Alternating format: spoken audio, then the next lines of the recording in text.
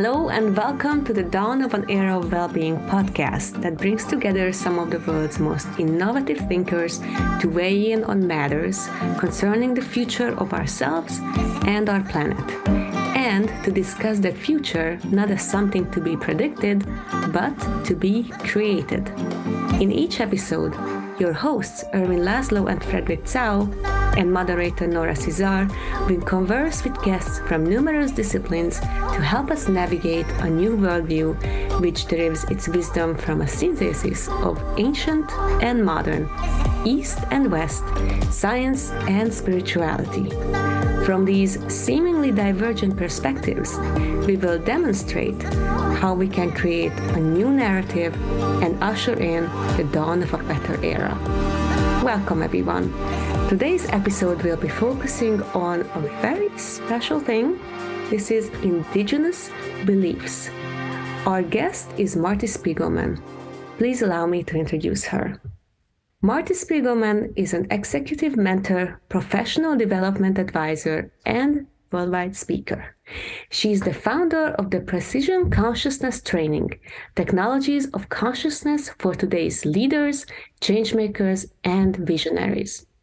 Marti has combined 49 years of business experience with her training in the sciences, graphic design, and indigenous technologies of consciousness in order to create a modern methodology for mastering full consciousness at all scales, individual, organizational, societal, and global. Marti holds a BA in biochemistry from Harvard and an MFA in graphic design from Yale Design School. She also has advanced training in psychology, anthropology, and neuropsychology, and she's initiated into shamanic lineages in Peru, West Africa, and the Himalayas. Marti serves as the Director of Communications on the board of the Andean Research Institute. Drawing on physics, neurobiology, and our innate human capacity to create, evolve, and thrive, Marti brings the extraordinary principles of precision consciousness to awakening leaders in all fields, the changemakers and visionaries who are striving to take business, community building, and human endeavor to new levels of conscious success in the 21st century and beyond. Thank you for being here, Marti. It's my pleasure. Thank you very much. And please allow me to introduce our hosts, Erwin Laszlo and Fred Zhao. Erwin, thank you for being here. Our two-time Nobel Peace Prize nominee, world-renowned philosopher and systems scientist, author or co-author of over 106 books, founder of the Laszlo Institute of New Paradigm Research and the Club of Budapest. Recipient of multiple honors and awards like the Goy Peace Prize, the Assisi Mandirov Peace Prize, and the Luxembourg Peace Prize. And Frederick Zhao, business leader, futurist, practitioner of Eastern wisdom and Western science, author, chairman of the Family Business Network's Council of Wisdom, and founder of the prestigious Octave Institute, fusing ancient wisdom and quantum science as a platform for people to achieve a purposeful life, mindfully lived at new levels of consciousness and freedom. So welcome, everyone. I would like to manage today's session first, talking about the indigenous beliefs, specifically shamanism with Marti. But I would like to invite in first Erwin and then Fred to set the stage for this very special episode. Erwin? Nora, thank you for this nice, wonderful introduction. Setting the stage, I would say, the stage for me today is one of listening and learning. I had the greatest admiration for indigenous wisdom, indigenous beliefs that are really elements of wisdom.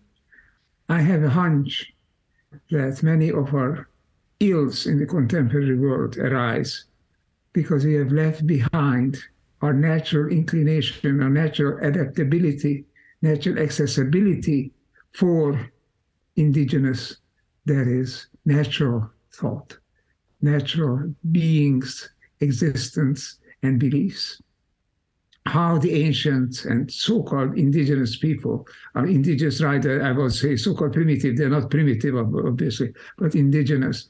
How these people are living and what is guiding them on the planet holds, I believe, a great lesson for us as we seek to return from our excessively individualistic and separatist and domination-oriented ways of thinking and believing ourselves being masters of the world. We need to return. And I look forward to learning from Marti and in this conversation with Fred to what this belief is, indigenous beliefs really are, what lessons do they hold, and perhaps then say a few words about how we could best access them. So I want to hand over the floor to Marti and to Fred to follow this discussion that I will follow with great attention. Thank you, Erwin. Fred? Hi, Marti. In the age of well-being and happiness, this era is one of awakening. Perhaps it is not so much a belief system of faith, but rather a direct experience of spirituality, of awakening by connecting ourselves. This is a very special era because the energy of nature by itself has evolved from the universe that human being will awaken naturally. In this natural awakening, we take stock of the evolutionary history of humanity and of spirituality based on whether seeking oneness with nature or a faith-based belief system to one that is directly experiencing spirituality, awakening, connecting ourselves. So it would be very interesting to hear Marti's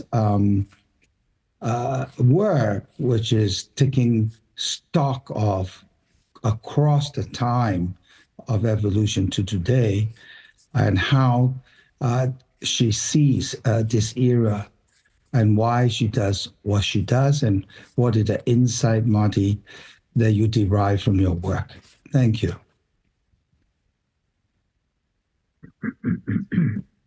Beautifully said, Fred. Thank you. Marti, the stage is yours. Oh, thank you. And thank you, Fred and Erwin, for your beautiful comments.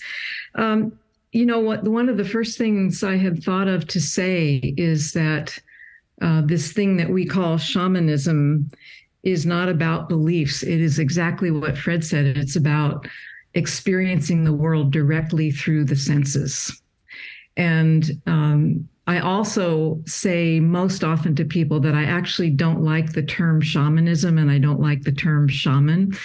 We've turned it into a sort of generalized word, like the word Kleenex used to be a brand name and now it's the name of an object.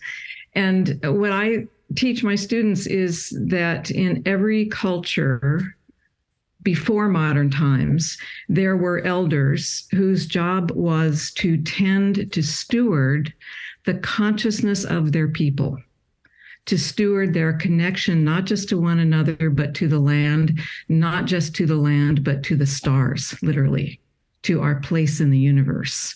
And they would tend the land, tend the stars, tend all of the wisdom of their lineages in order to evolve it, to evolve well-being, to evolve collectivity, to evolve thriving.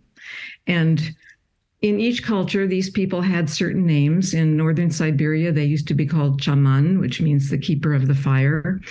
In northwestern Tibet, there are the Tibetan Paus. There are a few of them left. In South America, there are Alta Masayoks, Pampa Masayoks, Yachaks, Pacos. In West Africa, they don't really have a name that's spoken because they're elders. So they're simply called elder, and then you speak their name. And these respect names, I think, are really good to know. And I think we need a respect name for those in our modern cultures who are willing to step up and become fully conscious, because that is really what the shaman, the spiritual leader is the fully conscious steward of thriving for their people. And So it's a very, very big topic. So let me tell you a little bit about how I got into this. I started off in biochemistry, as Nora said. And when I was very young, I had a very famous scientist father. And so that's all I knew, right? And so I followed in his footsteps, and I was very shy. And I just said, okay, that's something I could do. So I go to Harvard and I try it out. And I found that the people who were my peers really didn't know the world. They weren't like my father's generation of scientists who were real visionaries. I saw my father's generation really imagine the universe and imagine what could be and explore through experience what could be. And more science came to be somebody had an idea or an experience, and they would say, I think I just had that experience with this element. Now I have to prove it to myself. And I was very young, but I had this sense that in general, people were disconnecting from experience itself. And so I jumped ship and I had a momentary sort of magical opportunity to enter Yale Design School. And for some reason they took me, and I had a glorious 20-year career in graphic design, running my business in San Francisco. And I helped to bring the Macintosh onto the market as a design tool and all this stuff. So 20 years pass and I'm ready to move to another career, but I have begun to realize that learning to be a designer, I learned to make the invisible world visible, which is another job of the so-called shaman, the elder tending consciousness, because it's the invisible forces, larger forces of the universe. Just think about weather. Larger forces shape our world and bring us into being. And if we are in relationship with those larger forces, we thrive. If we're not in relationship with those forces, well, you got the world we have today, right? And so I threw aside my design business and I started studying energy healing and visionary craniosacral work. And I started to teach these things. And during that time, and I can only credit spirit for this, if I could say that in this moment, I received invitations to study with Indigenous masters on 3 different continents. And no longer running a corporation, I had some time on my hands. So I said yes to everything. And within a few years, I had my first levels of initiation directly from Indigenous masters. So this was not an Americanized version. And I kept teaching and I kept going for levels of initiation. And through that process, everything I received, I passed on to my students. And over time, here's what evolved. The main work and the ongoing work that I do now is in the Americas, in particular in South America. And what is happening there is a transmission of lineage, an authentic transmission of lineage, and it is quite profound. I didn't experience that on any other continent. There's a small group of us who are being asked to carry the wisdom of the South American lineages into the modern world, because this is what we need. And so I kept studying and I had all this science and design and all these things swirling in my head. And gradually over time, what I realized about the wisdom of South America is it is everywhere. The organizing principles, as they call them, the main principles that organize consciousness itself, are visible in every tradition, every original human lineage.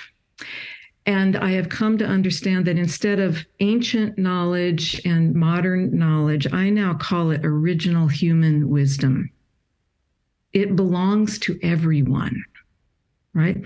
And everything we seek in the modern world, we're seeking community, we're seeking love, we're seeking a better way to produce benefits for people, not just monetary profit, but enough food for people, enough shelter, right? Enough caring and enough self-care.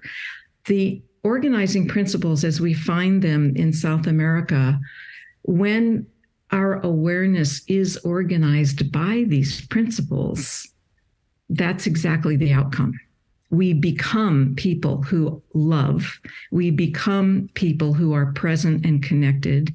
We become conduits for the creation of all stages of thriving. And so I'm learning this, and they're telling me this. And then I have this further revelation that the universe itself, I mean, if we talk to a cosmometrist, they'll say something like consciousness is the flow of energy and information throughout the universe, right? And I started to realize that this flow of energy and information, some people call God, some people call Wiracochantixicapa. There are names all over the world, and some cultures don't name it, right? But that flow itself, when it flows through any living system, organizes that system by these core principles. And in South America, they hold this wisdom in terms of energy. So there aren't complicated deities that it's hard for Western people to understand. And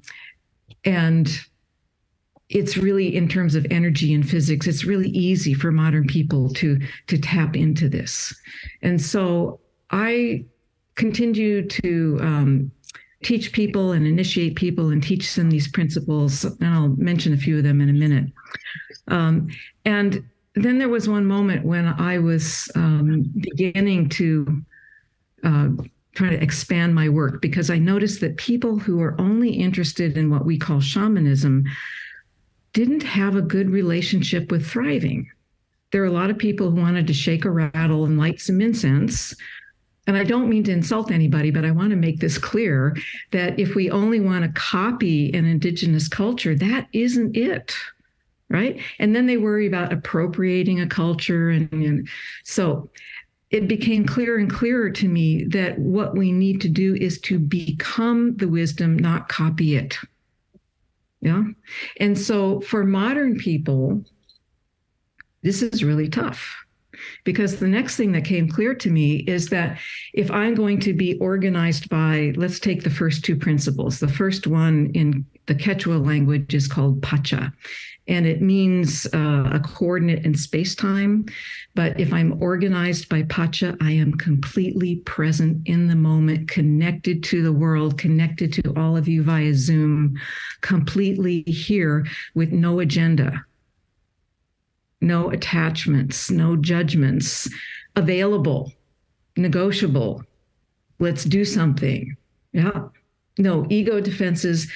In order to attain this state, I have to get my awareness off myself and out into the world. And then I have to let the world fill me. So it's different than a contemplative practice where we empty ourselves for a different purpose. Full consciousness is this state of being completely wired, connected, and filled with the world, prepared to be the conduit for consciousness to create through us. And this is how... I love that, Marti. I just want to invite Erwin in for a quick comment, because I can see he has something to say. Excellent. You're talking about me. No, yes. Marti, I think what you're just now saying is absolutely precious. It's absolutely what we need. We have to become that oneness with the world around us, not learn it and intellectualize it, but how to really become that.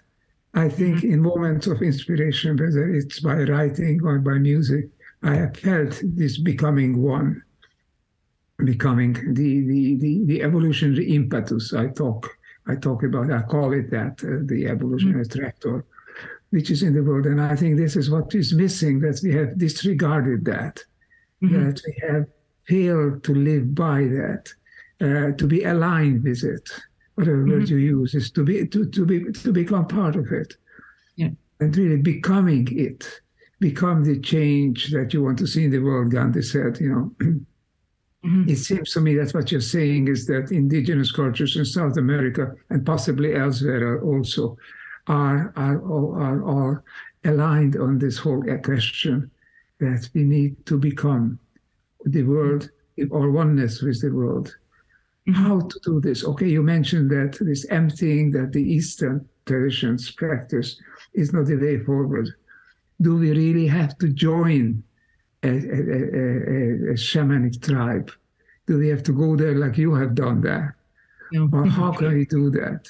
What are the ways to a modern people, for that critical mass that we so desperately need, to aspire to becoming a little more spiritual, more deep, and looking at what the indigenous people have called their new view of the world, which was themselves, not a view that they learned, but a view that they experienced, I believe. So how do we do this? What is your advice, Marti?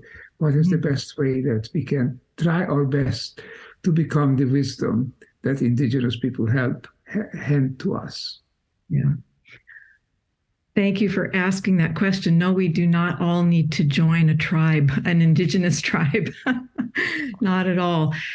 So this is really where my work has evolved, because I know that very few people will have the privileges that I've had to work directly with the elders. But what I discovered, and this is only by whatever the spirits have done with me in my life path, I knew a little bit of neurophysiology. What I discovered listening to the elders and being trained myself is that Western people use awareness in a very different way than humans used to use awareness. And it's a kind of a long story, but to see if I can make it short here. What happens in Western culture, and we've been developing this over 2,000 years, is we have gradually withdrawn our awareness of the world around us and taken it inside the human organism. And there's nothing wrong with that per se. We were going to explore the human body, the nervous system, the mind. Of course we would do that. But what happened, and I'm speaking in general terms at a collective level, what happened was as we withdrew awareness from the world around us and started to go inside, our awareness was drawn into a very small portion of the brain that is designed to process information in a linear fashion. It has a job description. It's supposed to do what it's supposed to do, but it's supposed to remain in connection with the rest of the brain, which is most of the brain, that is processing sensory information 24/7, taking it in, processing it, storing it, cross-referencing it, and then creating maps of action that it sends to the linear part of the brain. And we're supposed to be in 100% consciousness. I'm just speaking at the level of the physical body. And if we're in 100% consciousness, we know the world around us. We are informed. We can feel the weather coming. We have a very good sense of the invisible part of life as well as the visible part of life. We're negotiable. All these things we're looking for. But if we inadvertently are trained to keep our awareness in the linear portion, we end up with a worldview that is linear. And this portion of the brain processes information in an either-or fashion, in a causal fashion. And so we are always working that map, getting from A to B, and we live life with the question, am I there yet? Is it this one or this one?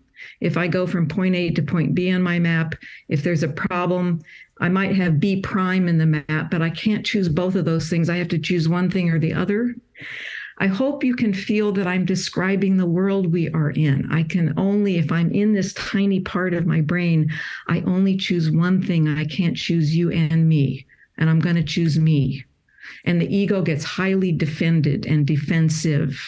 And this has rippled through cultures. And so we have cultures against one another, countries against one another. You know, I don't need to describe the whole mess. So here's how I begin to help people shift. And it's a very big, deep process. But the answer is to put your awareness into nature.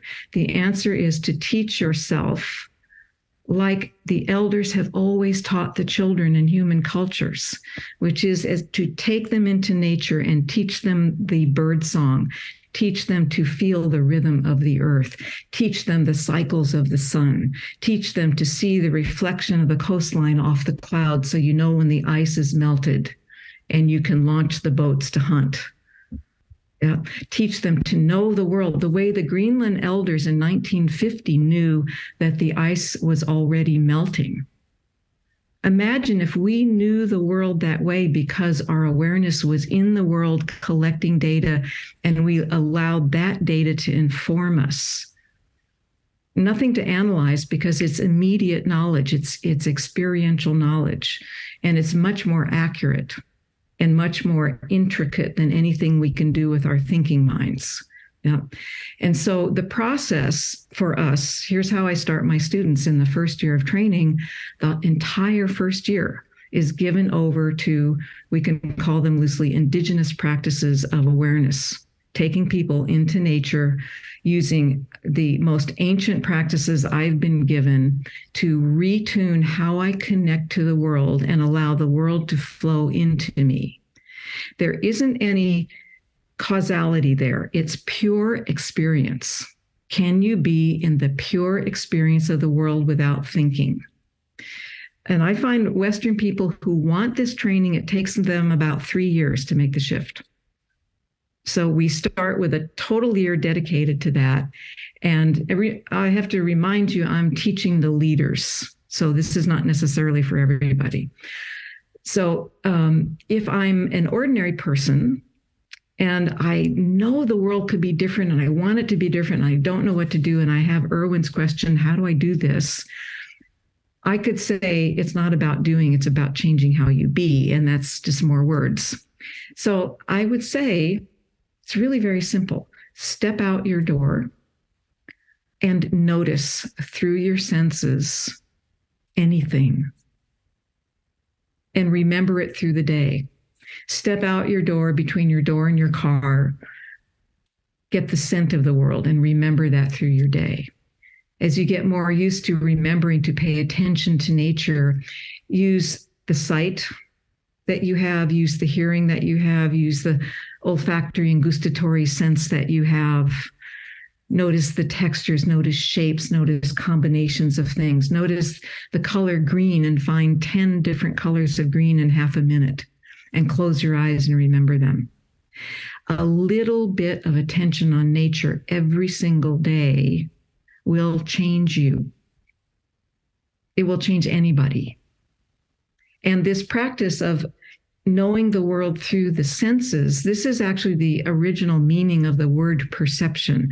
If we go back to our own Latin and Greek roots of that word, to perceive means to know the world through the senses. And that is instant knowing. You think about putting your hand on a hot stove, you don't have to sit and analyze the temperature before you know whether it's too hot for your hand. You know immediately, you respond immediately. It's easy, right? Imagine living all aspects of your life with that ease, with that amount of knowledge. Yeah. And so this little bit of awareness into nature, keeping your awareness off of yourself, and tracking, do you sometimes say, oh, I like that, or I think that's beautiful, or that makes me happy? The next step of this is to distinguish between our emotional responses and what we're responding to. If my awareness is totally wrapped around my ego structure, I can't tell the difference. And so my emotions become my experience, and my emotions become the subject of the conversation. And if you've ever had that happen to you, you know that's real trouble. And so it's very important to distinguish between the thing in nature that makes you happy and your response of happiness. That's the next unpeeling, unfurling of our consciousness. And for most people, that's enough to really change your life. I've run introductory courses where people are changed within a week of that practice. So how long have you been on your, well, I don't want to say shamanic journey because you said it's not the right word. How long have you been practicing? Well, I take this back to pretty much when I was 2 years old. I used to lie awake in bed, this is my earliest memory, at night and try to find the edge of the universe, because everyone said there was an edge. And I thought that was sort of puzzling. And so I would imagine my way to the edge of the universe, and I found a membrane. All the time I found a membrane. And I tried to imagine nothing beyond that, and I couldn't imagine nothing. So I would punch through it, and there was always more universe. So I think somehow that was actually the beginning. The next point in my life that I would identify as the beginning is when I was 29 years old, and I realized I needed a mentor. I was engaged in life one way and everybody else was living another way, and I didn't understand that. So I found a wonderful mentor who helped me understand myself and life in general.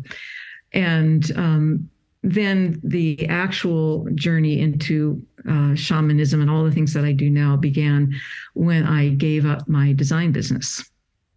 And because I live in California, if you have a midlife crisis, you go get energy healing. And so going to get energy healing and finding this wonderful Scottish fellow who taught me visionary craniosacral work, that was really the beginning of visionary work and beginning to understand how human consciousness works with universal consciousness, because it really is one consciousness. And one of the most important things for humans is we have a very important job description, and every culture understands this job description up until modern times. But we are here to be stewards of consciousness itself, and we are here to be the conduits of creation. The creation of life and thriving and the evolution of consciousness itself. And we have a very unique kind of consciousness. Again, all indigenous cultures understand this. They may have different terms and symbols and so on, but at the core of every culture is this same understanding of the human job description, the requirement that we be wired into the world, aware of the world, informed by the world, and that we be the caretakers, not only of our consciousness, but of the land that we belong to, right? This is just everywhere. And so this became more and more apparent to me as I got more deeply initiated. And I think one of the things that popped me onto the world stage was realizing that people who were interested in spirituality weren't interested in thriving. I was touching on that a few moments ago. Somehow the idea of being a shaman was related to not needing anything. And I realized that that's just a complete Western misperception. And so I realized, oh my God, this is what business needs. Businesses want to help the planet. They want more profit. There was that period where everybody was interested in the 3 bottom line and 4 bottom line model of business plans. So we include the planet and people and all that stuff. And I thought, no, what they really are looking for is consciousness. And there are many traditions, as well as some segments of Western science, that have discovered and rediscovered that we have a memory in our bodies, in our cells, in our protoplasm. We have a memory of full consciousness. We have a memory of our capacity to be connected to the world. That's our nature. It isn't isolationism. It isn't hyper-individuation. It's remembering we belong to the world as well as to one another. And this is what indigenous wisdom is. So I don't see indigenous wisdom as ancient. I don't see it as different. It's original human wisdom that is waking up in everyone. And from my perspective and my experience for modern people, waking up our awareness, and through the magic of awareness being connected into the world again, that is the key. But talking about business and consciousness, Fred. Fred is our business leader, philosopher. So please share your thoughts with us. Sorry. I said it's very fascinating. When I was listening, I'm contemplating what those words are saying to me. And it comes to my consciousness, my thought that, when there was a tsunami in Phuket, all the animals running inland, and all the humans are running to the beaches. Yeah. So in some way, it is funny because when your intentions are not to sense and you're lost into your desires, your attention goes there. And human intentions are being drawn in many human desires, and they lost the natural sensing capability. Yeah. Moment to moment, 2 billion bytes of information just coming through our eyes, not to say the whole integrated information that's flowing through us.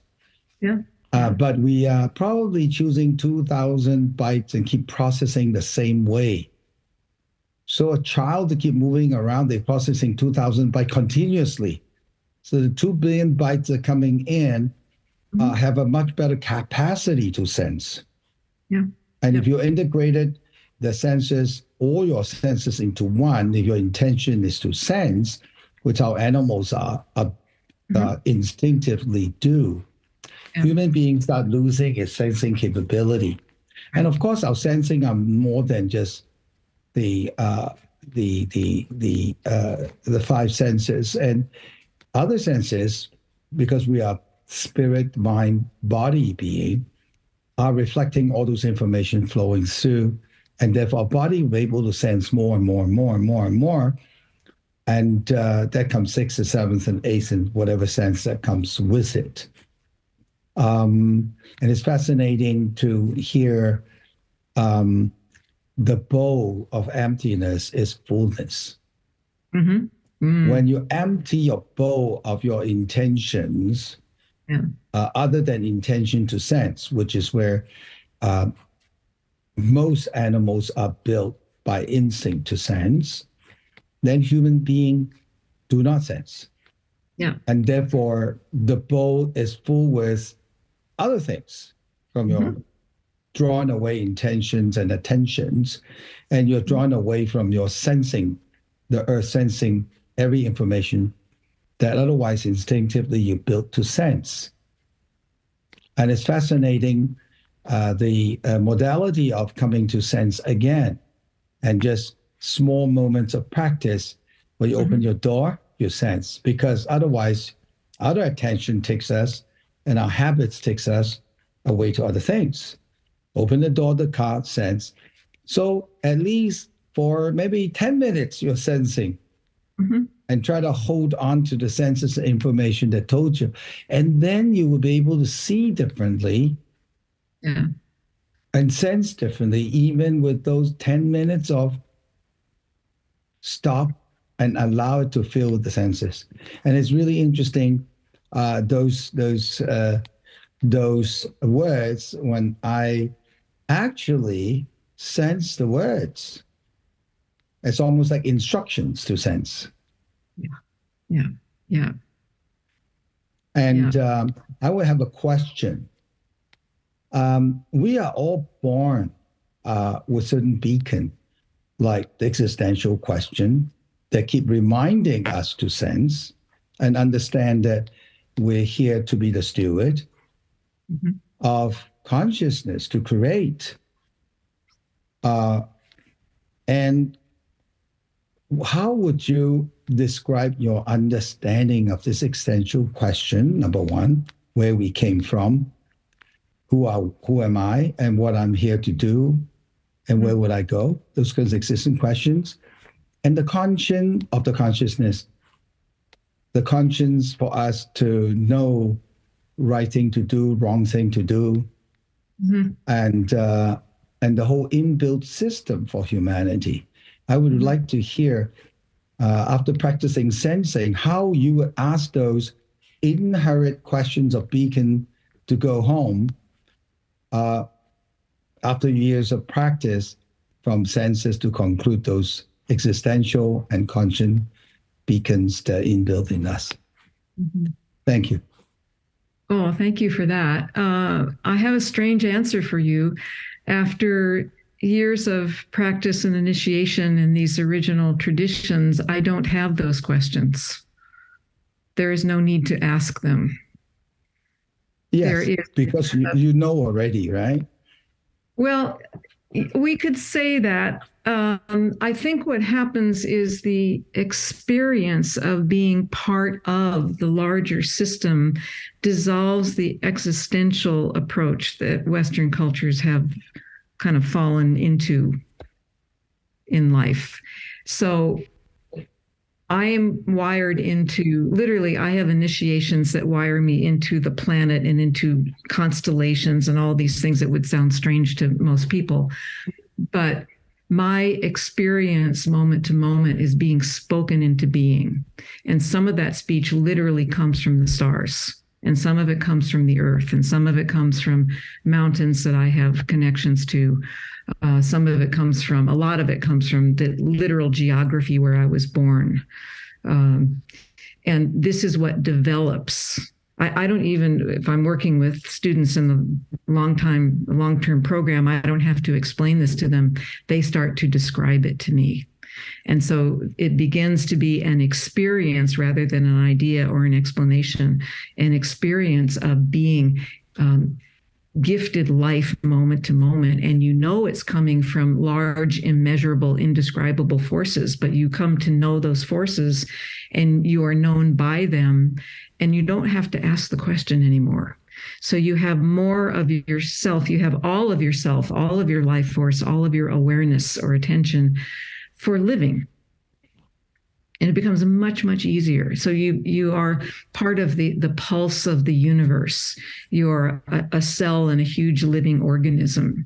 And for humans, especially today, for humans, it seems to wake up a sense of belonging, a sense of everything's really okay, a sense of I'm actually worth something and I'm supposed to be here. And so I don't need the existential question anymore. Those questions, I think, are deep in modern consciousness because we've separated. I think over 2,000 plus years, we have separated from the system of life, one little step at a time until it's reached a kind of critical point in the world we live in today.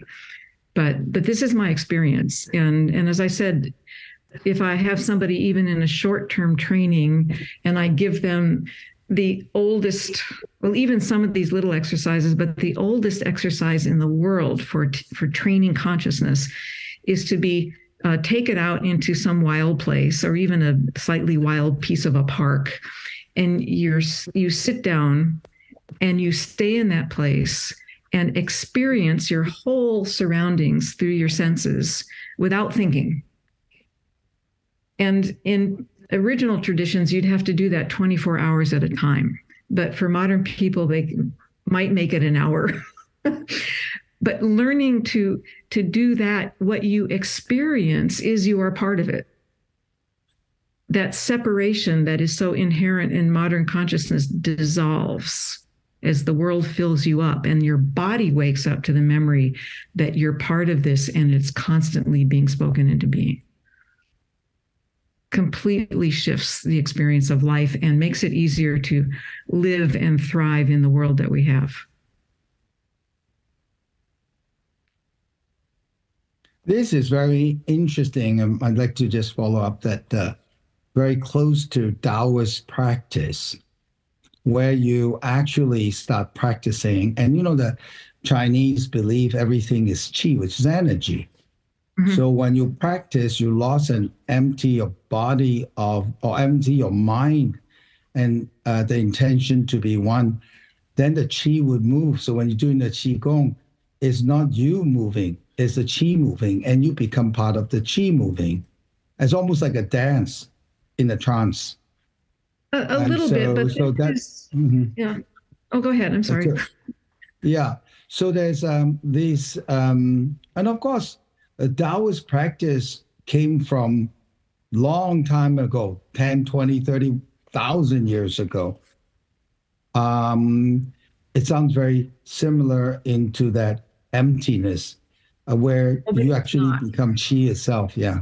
But it's not because you're full. Yeah, it's not. Yeah, it's really information. Yeah. Yeah, it's really different. And the contemplative traditions rose out of these earlier traditions that I've been initiated into. So it's an evolution. the earliest exercise, it's called being in a place well, that sitting that I just described to you. The outcome of that exercise is, as you just said, is there's no emptying whatsoever. You are filled with the world and filled with the awareness of your connection and your part in it. You are informed as to your value, your function, your presence, and how important it is. You learn moment to moment to moment. And what's being exchanged here is, instead of thinking and trying to figure things out after the fact, you are informed in the moment. You know via experience. So sensing is what takes the place of thinking. In the human brain, thinking is after the fact of experience. And so there's a lag time. And the way humans used to live was in direct relationship to the world. That's how they knew everything. If they wanted water, they asked the earth where the water was. If they wanted to know when to plant, they asked their connection into the winds and the weathers and how they read the planet, and they knew precisely. We've lost that because we rely on thinking, which is after the fact of experience. Yeah. So this is different. It's a bit older, and it has to do with consciousness and kind of on the runway, on the fly, living and relating and creating. The contemplative traditions, I think, have another. They rose out of another desire and serve a different purpose. But if we go back to the earliest records we have of how humans thrived and what their consciousness was like, that's where my trainings come from. That's how I connect into the world. So I hope that's not confusing. No. I'm just no framing of word for me to respond, but I experience and what comes to my consciousness is very similar to what the Taoist tradition is about, which has been for a long time. Yes. Yes. These traditions are very, very old. Yeah. And there are some differences, and they're all good. They're all useful. I just have these particular distinctions that I make when I'm training people. Yeah. Mm-hmm. Yeah. And, these are before words, before writing, before this long time. Yeah. Yes. Yeah. Yeah, that's important. And I think it's another entire conversation. The development of language shifted human consciousness and shifted how we relate. And the written word shifted us again. And these are really important moments to go back and study and learn from, because they're part of who we are now. Mm-hmm. Yeah. Yeah. Well, I just want to follow up on what Fred was mentioning, because all civilizations have had elders, right? That's clear, and they were the people with the wisdom. Mm-hmm. So, if we think about how we think about consciousness in different parts of the world, maybe it's all the same, but they have little tweaks here and there. So the question is, why did that happen? Maybe that's because of the culture or the language, as you mentioned, or the writing. Mm-hmm. What do you think? Well, my understanding of this is that humans have this brilliant thing called the imagination. That's our word for it, right? And what I've observed is that, as I said before, the principles are the same. Even if Fred and I go back to talking about that extraordinary Taoist tradition, which is so ancient, or any of the ancient traditions I'm engaged in, the principles are the same. We hear it. Fred and I are hearing it, talking to one another, right? But people's experience of the geography, literally the land where they're living. There's different energies if I'm in the Himalayas than if I'm in West Africa, than if I'm in the Andes. And if you study the geology of these lands, the movement of the lands, the forces that shape the lands, how those lands put people in relationship with the winds and the weathers and the waters and the skies, this forms a different image in the imagination, right? and it forms a different understanding, a different mythic level metaphor of the force. So I have certain gods in one place and a certain nameless thing in another place, but it's really all coming from the way the geographies of the land and the sky move through the people and are processed in the human imagination. I think this is also why we find, if you study symbols, you'll find the same shapes, one continent to the next, because some force is saying the same thing. So that's my experience. So that's the kind of the understanding that I've come to with that. I don't know, Fred, if you have a different view. No, I totally agree. And those are the information why humanity evolved and have the same creation in the same timeline, because the stars and the Earth's relationship, despite of your locality, it has a bigger picture to inform the creation itself. Yes. Yeah. Yeah. So therefore, so you'll find, if you study the traditions or symbols and stuff like that, and people will find Taoist symbol in the South American tradition. Yes. Yeah. All over. Yeah. And I'm thinking also, this is something that's important for everybody. Fred, you and I were talking about the emptying out versus the being filled with the world. One of the things that every tradition says about humans, and particularly for modern humans, the thing we do need to empty ourselves of is our internal dialogue. The way we're talking to ourselves and thinking and judging and measuring, and there's this voice inside us.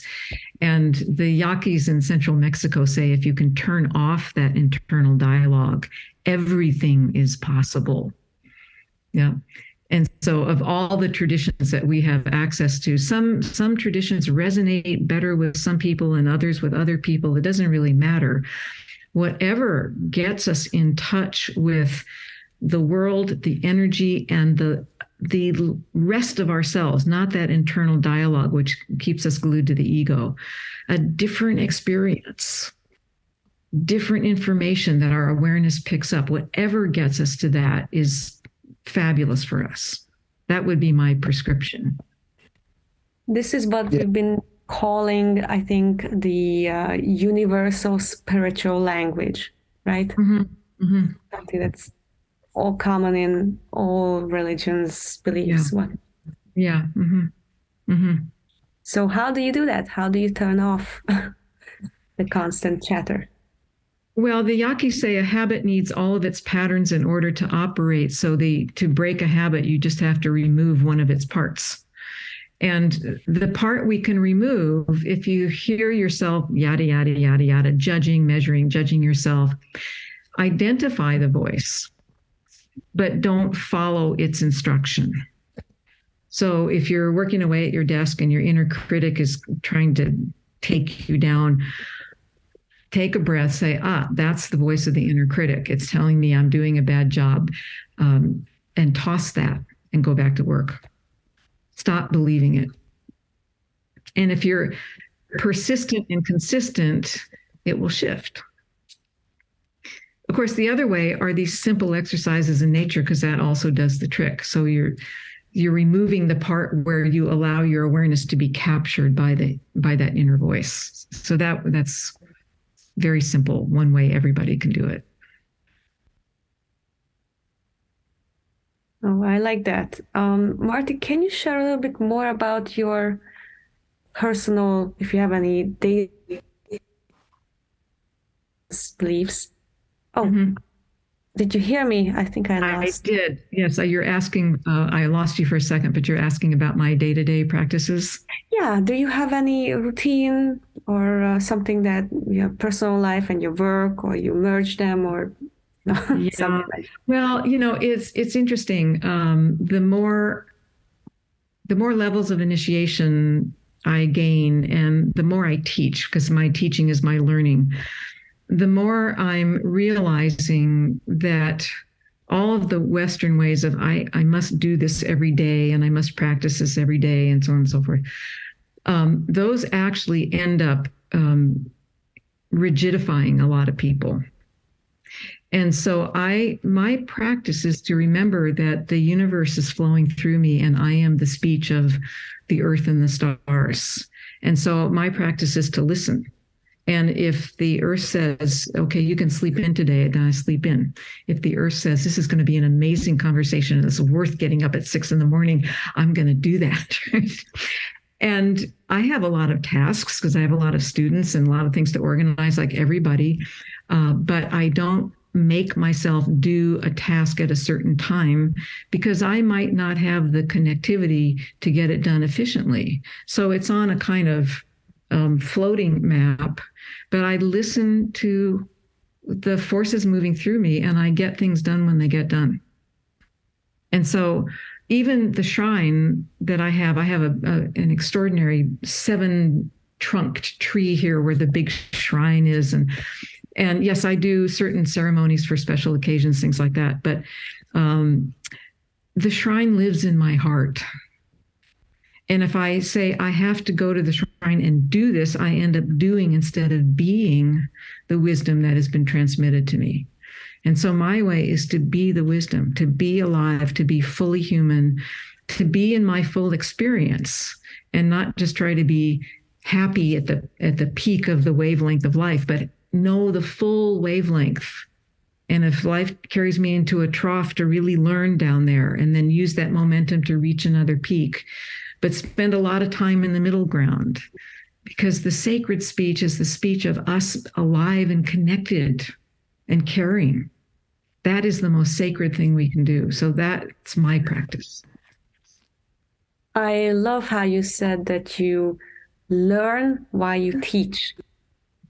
That's I think that has a very deep meaning, because the way you have students, you are still a student, but you're also somebody's master, but you're still learning. So it's like a back and forth. It's similar to what Fred mentioned in regarding of the Tao, that there is a point when you don't talk about the Tao. Is that correct, Fred? There's a certain point. Yeah, well, the first sentence in the Tao Te Ching says, the Tao that you can talk is not the Tao. Yeah. Mm-hmm. Yeah. Mm-hmm. Because with language, name and make things a thing. Yes, exactly. Yeah. But it's not a thing. It's not material. So it's sensing and difficult to explain, so don't explain. Yeah. Mm-hmm. Yeah, exactly. And in South America, they will always ask the Western people, are you looking for a definition or the actual experience? Okay. So the same understanding. Yeah, it's very, very important. Very important. Yeah. Well, I'm just fascinated by this conversation, but I think it's time for us to sort of close this conversation. So first, I'm going to ask Fred for maybe some concluding words for our audience. And then I'm going to ask Marti if it's possible to end the podcast with a blessing or a prayer from you, something that the audience would be able to receive when they are listening to this. Is this something that's possible? Yeah. Perfect. Yeah. Fred. Yes, a language are created by shared experience. So we call green, and you have a shared experience, and you can call it green. But after creating language and building conceptual structures and belief system, we actually got detached from the direct experience of sharing. So in the age of awakening towards this well-being era, we have to get back into sensing and have a new language of shared experience so that we can communicate and construct from there again. So it's like a cycle of rebirth for humanity. It's almost maybe this is the end of the Mayan calendar and the rebirth coming from a new awakening, and hence new shared experience, and therefore new language a new construction of creativity. Thank you. Thank you, Fred. Beautifully spoken. Wow. Marti, please. Yes. All right. I have my mesa here. Oh, okay. What is that? Can you explain it to our audience? This is one of my mesas. This is a medicine bundle that is earned in the South American traditions.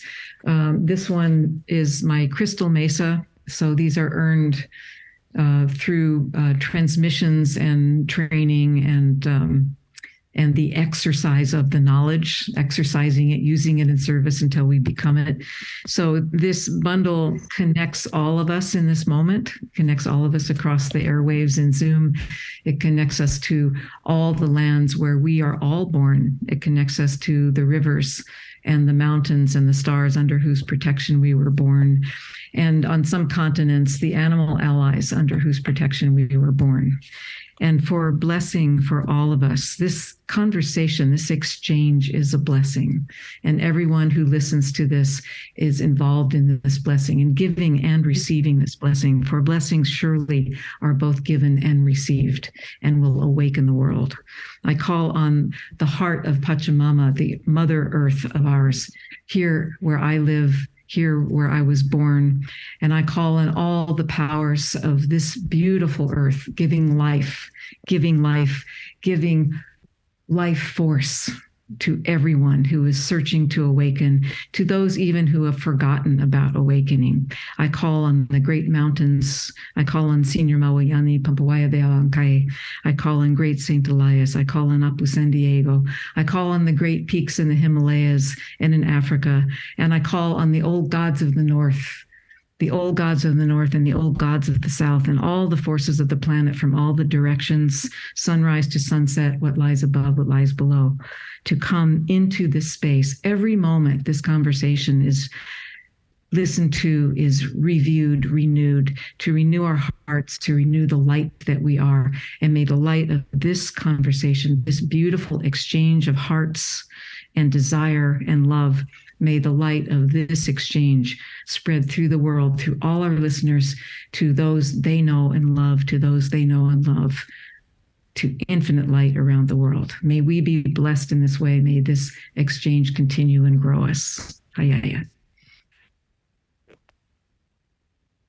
Beautiful. Thank you. That was beautiful. What a compelling note to conclude on. Thank you so much, Marti. My honor. Thank you. Mm-hmm. So we will close this conversation. Thank you for being our guest. I am Nora Cesar with our hosts Erwin Laszlo and Frederick Tsao, thanking today's very, very special guest, Marti Spiegelman, and our worldwide audience, as well as our wonderful production team, which I am so happy to be a part of, led by Kenichi Sugihara, Tai Suki, and those many others at Octave Institute and the Laszlo Institute. From whatever nation state or emotional state you might be in, this is the place to tune in. We invite you to join us for more episodes of Dawn of an Era of Wellbeing podcast, as well as to give the book Dawn of an Era of Wellbeing as a gift to yourself or for a loved one. It is a true companion for these challenging times.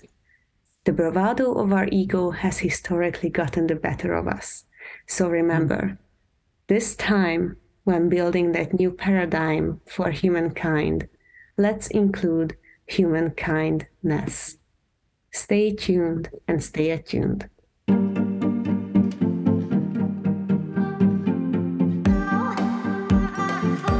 Thank you for listening. Dawn of an Era of Wellbeing is a co-production of the Laszlo Institute of New Paradigm Research, the Octave Institute, and Select Books Publishers. Our theme music is Chimera by Biba Dupont. For more information about Dawn of an Era of Wellbeing, please visit our website at www.thelaszloinstitute.com. If you enjoy our program, please remember to subscribe to us on your podcast service. And if you are using Apple Podcasts, please give us a rating to help other listeners learn about our show. See you next time.